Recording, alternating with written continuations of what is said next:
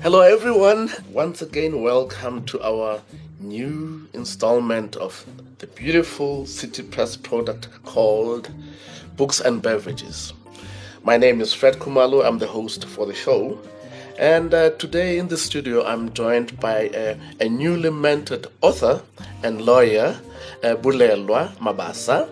She's going to be telling us about her writing journey, but more specifically about her new book called My Land Obsession. It's just hit the shelves, and we ran an extract in City Press. Those of you who might have missed it are most welcome to revisit it. It's online, and it's available, and it's very engaging.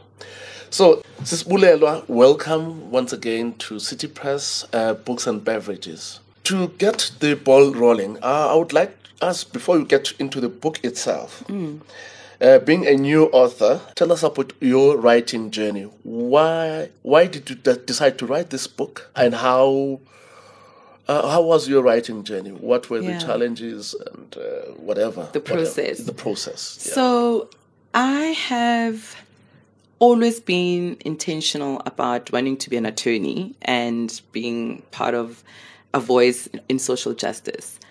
But what I hadn't uttered and what I had never verbalized was my secret hope and passion for writing, because I just feel like it's such a vulnerable process. You know, I write every day. I mean, we write briefs to clients, Obviously, we write letters, yes. But never did I imagine that one day I would have to put my story in a non-fiction way and about a subject that I was so passionate about. So I did not decide to write. I think when I was approached by a publisher at Penn Macmillan, they said, you know, we think you have a good story to tell. You're one of the few Black women who have risen through the ranks in a male-dominated attorney's practice. Write about your career. So I was supposed to write about my career. Yes. But then when I started the writing journey, it just felt that it just cannot be a story about I went to the school, I went to varsity. Then it felt to me that I needed to pause and reflect about my history and my heritage, because that's where I can trace and track the beginnings of what ultimately led to me as a woman, as a mother, as a wife. And so I then took a chance and said, you know, they wanted me to write about my career and my involvement in land reform, but the only way that made sense for me in telling the story was to personalize it. Sure. You know, and to move it away from a political debate mainly, or the debate about expropriation and parliament. So it actually helped me heal and trace back the roots of where it all began, because it just was not about, the story doesn't start with me writing, you know, me becoming a lawyer or writing a book. It needed me to trace back those roots. And the process was very difficult. I think this was the most difficult piece of writing that I ever needed to do, because it was so personal, and it needed me to draw from deep within. Sure. And to go to those corners that I packed away in my mind. Some of it trauma, some of it just also realizing that the challenges that I've been through. So but ultimately it was cathartic. Cool. Thank you. Now, the title itself speaks volumes, to use the pun, My Land Obsession. And I'm reading this book. I'm a township boy myself. Yeah. I'm kind of removed from the issue of the land. I only engage at a very intellectual level about the land, because I have never had access to the land. I was born in a township, raised in a township. Yeah. So why did you choose to write about land? How do you relate to the land, being a suburban a woman? Yeah. So in my formative years, I used to stay in Zone 4 Meadowlands with my grandparents and my parents. And that would have been from, say, 1979 till 1986. Now, I've always been a curious child.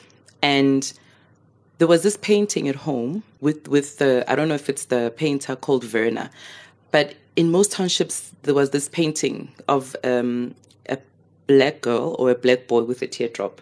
Yes, and then it's painted. You remember that very one? Well, yeah, it's iconic. Yes, yes. yes. So I saw that painting, and I was just curious as a 5-year-old, and I asked my father to say, why is this girl crying? Because she just looked like she could be me. Mm-hmm. And my father said she's crying because her land was taken away from her.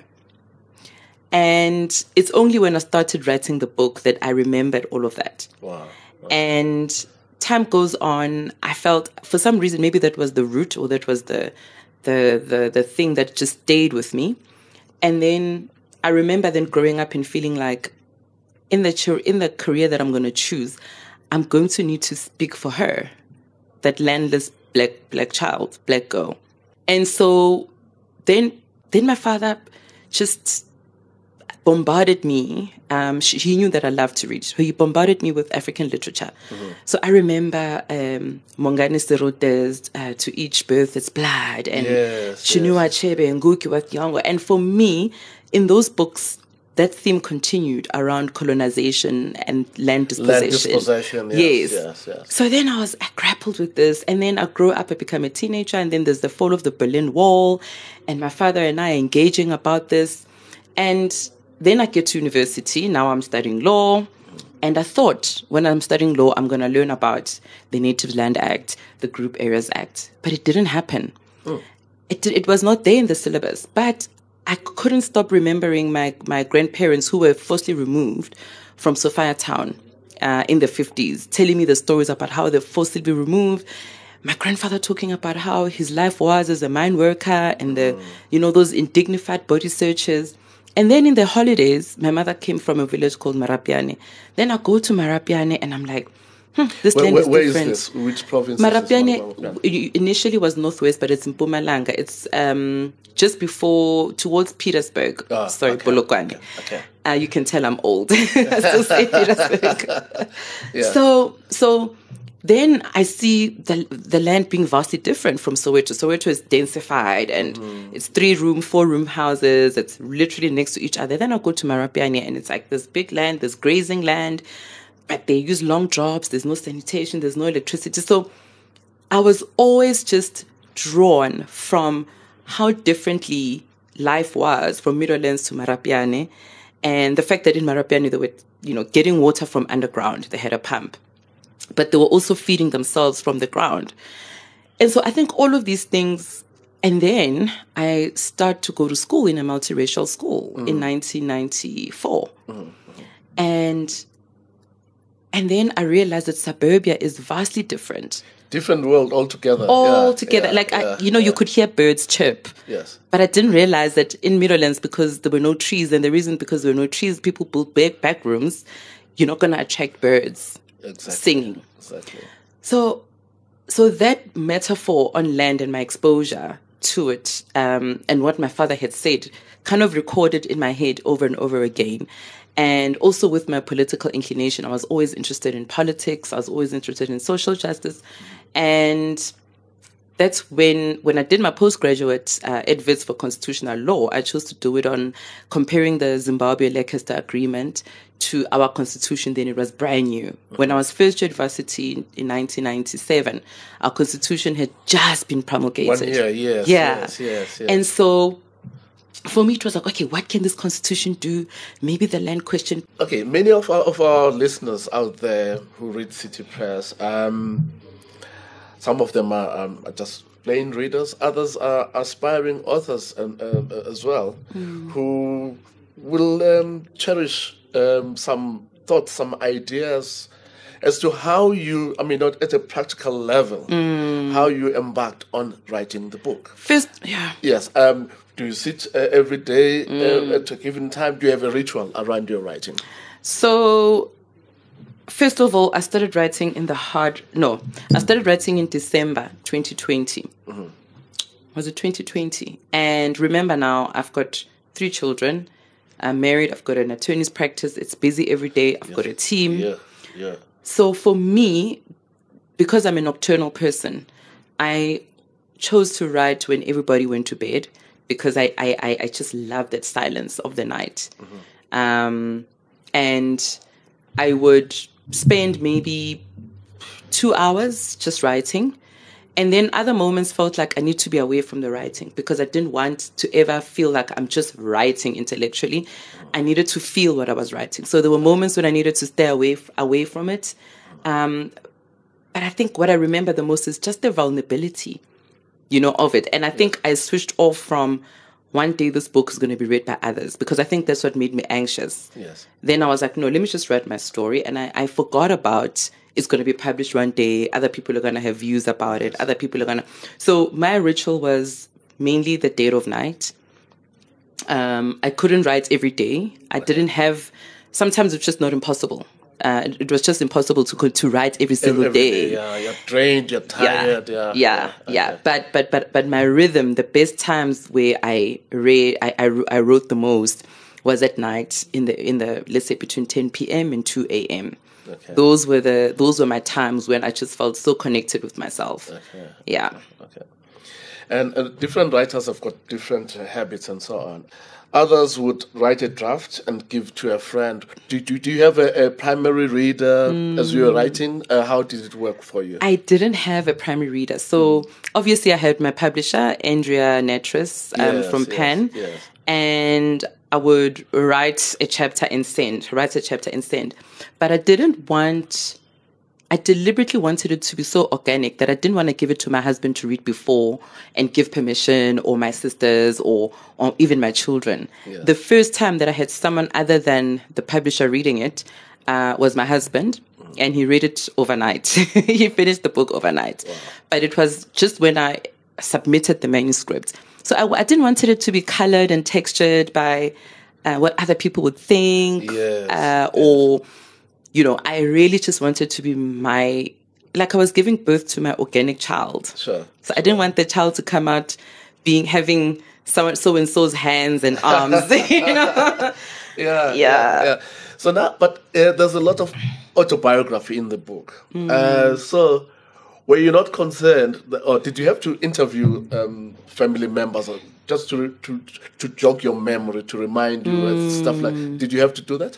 So I did do that in relation to my maternal grandfather, because remember, I'm growing up in Meadowlands, Soweto. Yes. So certain facts about the background of my maternal grandfather, who was in Marapiane in that village, needed to be corroborated. But it happened organically. So we would go to Marapiane because maybe there's a cousin's wedding, or maybe there is a funeral that we're attending. I use those opportunities to say, Rangwani, tell me, remind me, jog my memory, where was Ntate from? So that I did, but it was not formal. It was an organic process. And I did want to use memory as my tool. Yes. Because I think how you remember things is what's going to determine how you feel about them, and ultimately how you write about them. Exactly. So I didn't want to distort what I perceived to have been my memory to be distorted by someone else saying, no, but in actual fact, when you were 5, that painting, in the kitchen was not in the kitchen, it was in the bathroom, for example. So it was literally me going back to my 5-year-old self and how I remember things. And I'm pretty sure that there'll be inaccuracies. I wanted to own my memory. Yeah, beautiful. And did you... As you were writing, did you have a reader in mind to say, this is the kind of reader I'm trying to appeal to, and this is how they're going to read the book? Yeah. Did you have that? Yes, I did. Yeah. So in my formative years, I was hoping to capture the reader whose gogo Omkulu grew up, was the neighbor to my Mawe and Tata, who says, oh man, this is our story. This is our shared story. Yes. And this is a story about a lot of people who are unseen and unheard, right? And then as I grew up, I also I thought about the Black generation of, us who matriculated in 96, right at the dawn of democracy. I also wanted to document the trauma that we experienced in these so-called white schools. Yeah. Remember, our parents... we probably couldn't even afford it, but they wanted us to go to those schools because they wanted to secure our futures. But what I wanted to capture is that quest for equal education and opportunity, how much of us it ate away from, being reminded that you don't belong here, being reminded that, don't speak that language here. That sense of belonging that we grew up with. But I also wanted to capture that same generation now when we were out of school and we were now at university. I think I speak about the TKZs, the Tebes, them do's that at that point from 96 onwards, and it was the foundation of the beginnings of YFM. That was our rebellion. That was when we I think found that we have permission to embrace our blackness. Because remember, we're in these schools, we needed to twang, you needed to be, proximity to whiteness. Yep. But then when we came of age at university and in these spaces, we claimed back. And that's why I think the lyrical content of TKZ, boys who were from private schools, was so important, because that was saying we embrace our blackness and we embrace where we come from, and we love who we are becoming. So that's another audience that I wanted to capture. And then when I then moved to in a law firm, I'm speaking to the legal fraternity there. Sure. I'm speaking to certain practices that are even archaic. I speak to practices that make it difficult for women to stay in the profession because of the demands and because it's so male-dominated that hopefully a child or a man, even a woman who wants to become an attorney can see that the challenges, I state them in a very honest way, and I think I also speak to people who want to know, well, how do you then build a whole practice around land reform in a corporate commercial firm, And I think I share those experiences, and basically the message is and I think it goes beyond the law profession. I think anyone who is in corporate in South Africa, where our economy is still in the hands of the white minority, how then do we interact with those spaces as Black people, and what tools we need to, kind of keep pushing. And in my case, it was because land reform has inhabited me all my life. If I'm to stay in an attorney's practice, I must find a way to make it real and make it a sustainable practice. So where my profession and my passion can live together. Sure.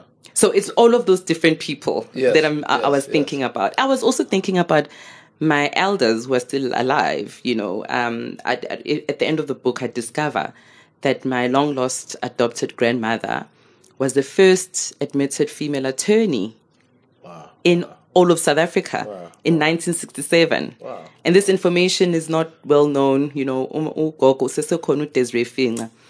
So I think I appeal to everyone. I think there is something for everyone to either find in relation to, or people to see themselves in the story as well. Cool. And the subject matter itself is very sensitive. We saw how it was mishandled in Zimbabwe, if it was mishandled. Yeah. The kind of problems that it generated and so on. Do you think we are handling the issue properly in South Africa, the land reform question? What are the challenges? We are not. And, I'm not giving political views because I'm not a politician, but this is just what personally that I think happened. I think when the government of the day came into power, they had bread and butter issues to deal with, electrifying the country, providing healthcare and education. And I think that the land question is neglected.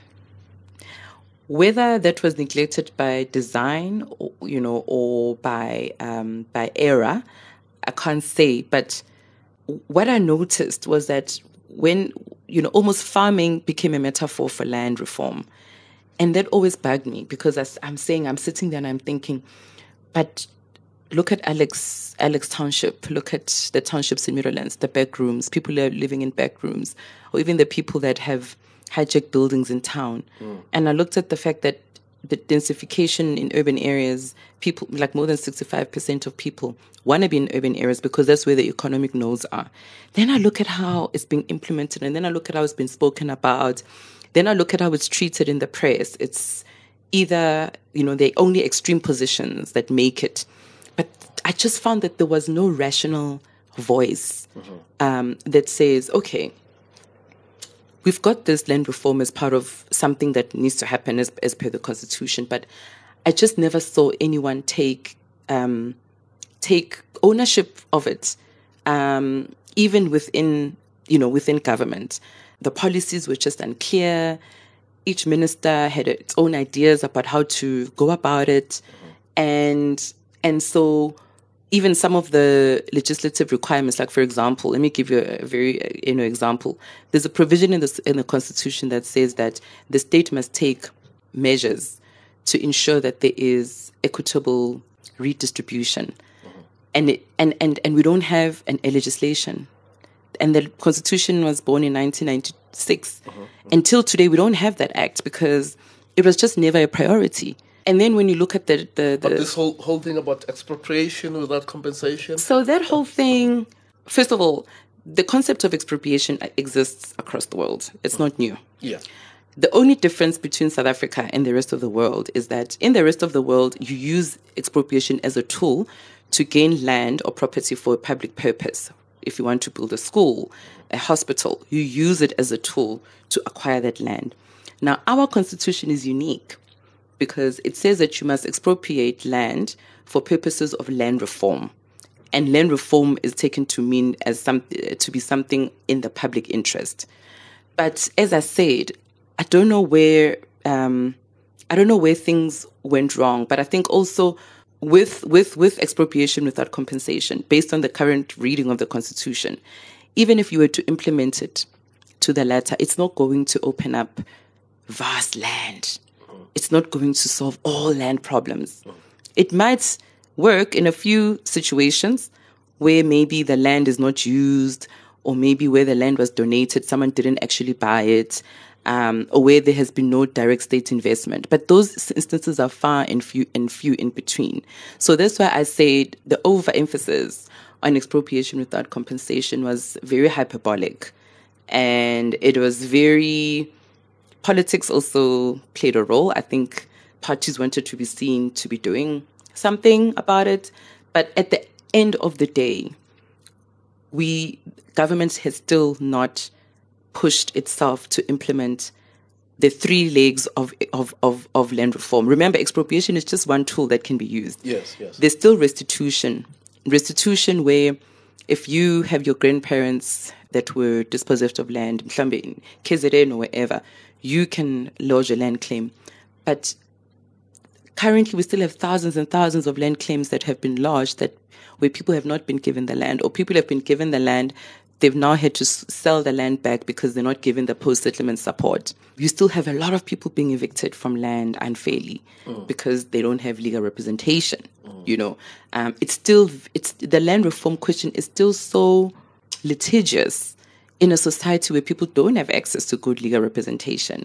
They can't afford it. So it's still the power, the pace, and the substance of land reform is still concentrated amongst those that are able to access lawyers, advocates, and courts. So most of our problems actually are not even making it to that court because people just simply don't have the resources. So I think it has the executive and parliament have got to take more intentional effort at delivering it so that we don't end up with the courts having to be the arbiters in a situation where we have so many such inequality when it comes to legal representation. So how do we fix it? Is it fixable? As a legal person and as an activist, how do you think we can grapple with this challenge? So, number one, the state must utilize all its legislative powers. But I'll be the first person to say you don't change society by changing laws all the time. But you do need the laws. For example, you do need the Redistribution Act that tells us all who qualifies for land, under what circumstances, where, and who are those beneficiaries. We need that. We don't have that. So it's not one thing that we need to do. We need to do a lot of different things. Secondly, you need a proper urban land policy that allows, and these are the recommendations I made when I was part of the Presidential Advisory Panel. And as part of the panel, we made those recommendations to say, the state must release land and buildings that it currently has for the benefit of the citizens. And there's a commercial issue because those government departments also use that as their balance sheet to borrow money. So I understand that dichotomy. But then number 3, you also need to get to a point where our tenure system, so in other words, your land rights, such as title deeds or whatever. Do you know that at the moment, 80% of South Africans are not part of the deed registry? 80%? 80%. Wow. In urban and rural areas because they have informal land rights. Remember what the apartheid legacy was. What apartheid did is if you are living in the rural areas on communal land, you don't have a title deed. You have a permission to occupy. We have the Ngonyama Trust. Yes, so you can't own land. And in fact, the banks won't recognize the permission to occupy because the banks don't know how to use it as an instrument. Exactly. And if you're in the urban areas, you live in a backyard or whatever, some townships have title deeds, but most still don't. What that means is that does South Africa truly, truly then belong to all? Or does South Africa belong to those that are in the formal economy? Like you'll have your lease, you'll have your mortgage bond and so forth. And then for me, what's also important is that those that are landowners that have vast land, it's also incumbent upon them to make land available. And this sounds like a ridiculous and wild allegation. But I've had people come to me in my offices to say, I'm a farmer. I own vast land. Where can I find people that I can donate the land to? Really? Some have said, so-and-so, Violet has worked in our family, has lived here, so have her parents and her children. We want to make... So also we need to appeal to the goodwill and conscience of people before we can want to forcefully, expropriate. Of course, there's, but I think we need to deal with it also on a very human level to say this problem is not just for black people or poor black people. If we're going to unite this nation, we are going to have to find solutions and appeal also to the conscience of those that know that they have more land than that they need. This is why in the Presidential Advisory Panel, I suggested a land donations policy. Maybe it has to be also legislated so that it's clear, it goes to public consultation. So it was just a recommendation at the time? Yes. I think there is a draft policy, but I'm not sure whether that document has come to life. And I think also, it's what you and I can do in our spaces. I didn't know, when I was in the panel, I didn't know the concept of, it's called nimbism. NIMBYISM. You know what that means? Not in my backyard. Oh, okay. So, not in my backyard means if you are privileged, you have a home, you have a garden, you have a swimming pool, you'd say, yes, we must do land reform. But how open are you to say, I'm willing to close my swimming pool so that my home can house... And you donate it. It's a mindset shift because I think where we are right now, and of course government must do what government needs to do. But I think, what if we actually imagined a world where whoever has, can also open up that space and open up that land so we can coexist. Because ultimately... that's what's going to determine if you're a true South African citizen. It's whether you have access to land, and maybe you don't need to own it, right? I don't know. But whether you have access to land, you're able to do your rituals. I mean, now, 20-something years after democracy, we're now able to have lobola celebrations in our suburban homes and to slaughter in our suburban homes. Yes. It's that whole idea of thinking about land beyond the rands and cents, but as... am I seen? Do I matter? Do I have a stake in this new South Africa? Sure. And where do I belong? Sure. On that note, where do I belong? This is my land. This is our land. The subject here obviously is the book, My Land Obsession by Bulelwa Mabasa. It's on the shelves. You can get it. You can buy it online or wherever. But you have to read it to appreciate the candor of this writer, explaining her love for the land that she occupies. And making suggestions as to how we can better appreciate and share the land. My land in obsession. Bulelwa Mabasa, and I'm Fred Khumalo. Thank you very much. Thank you. It was an honor. It was my honor.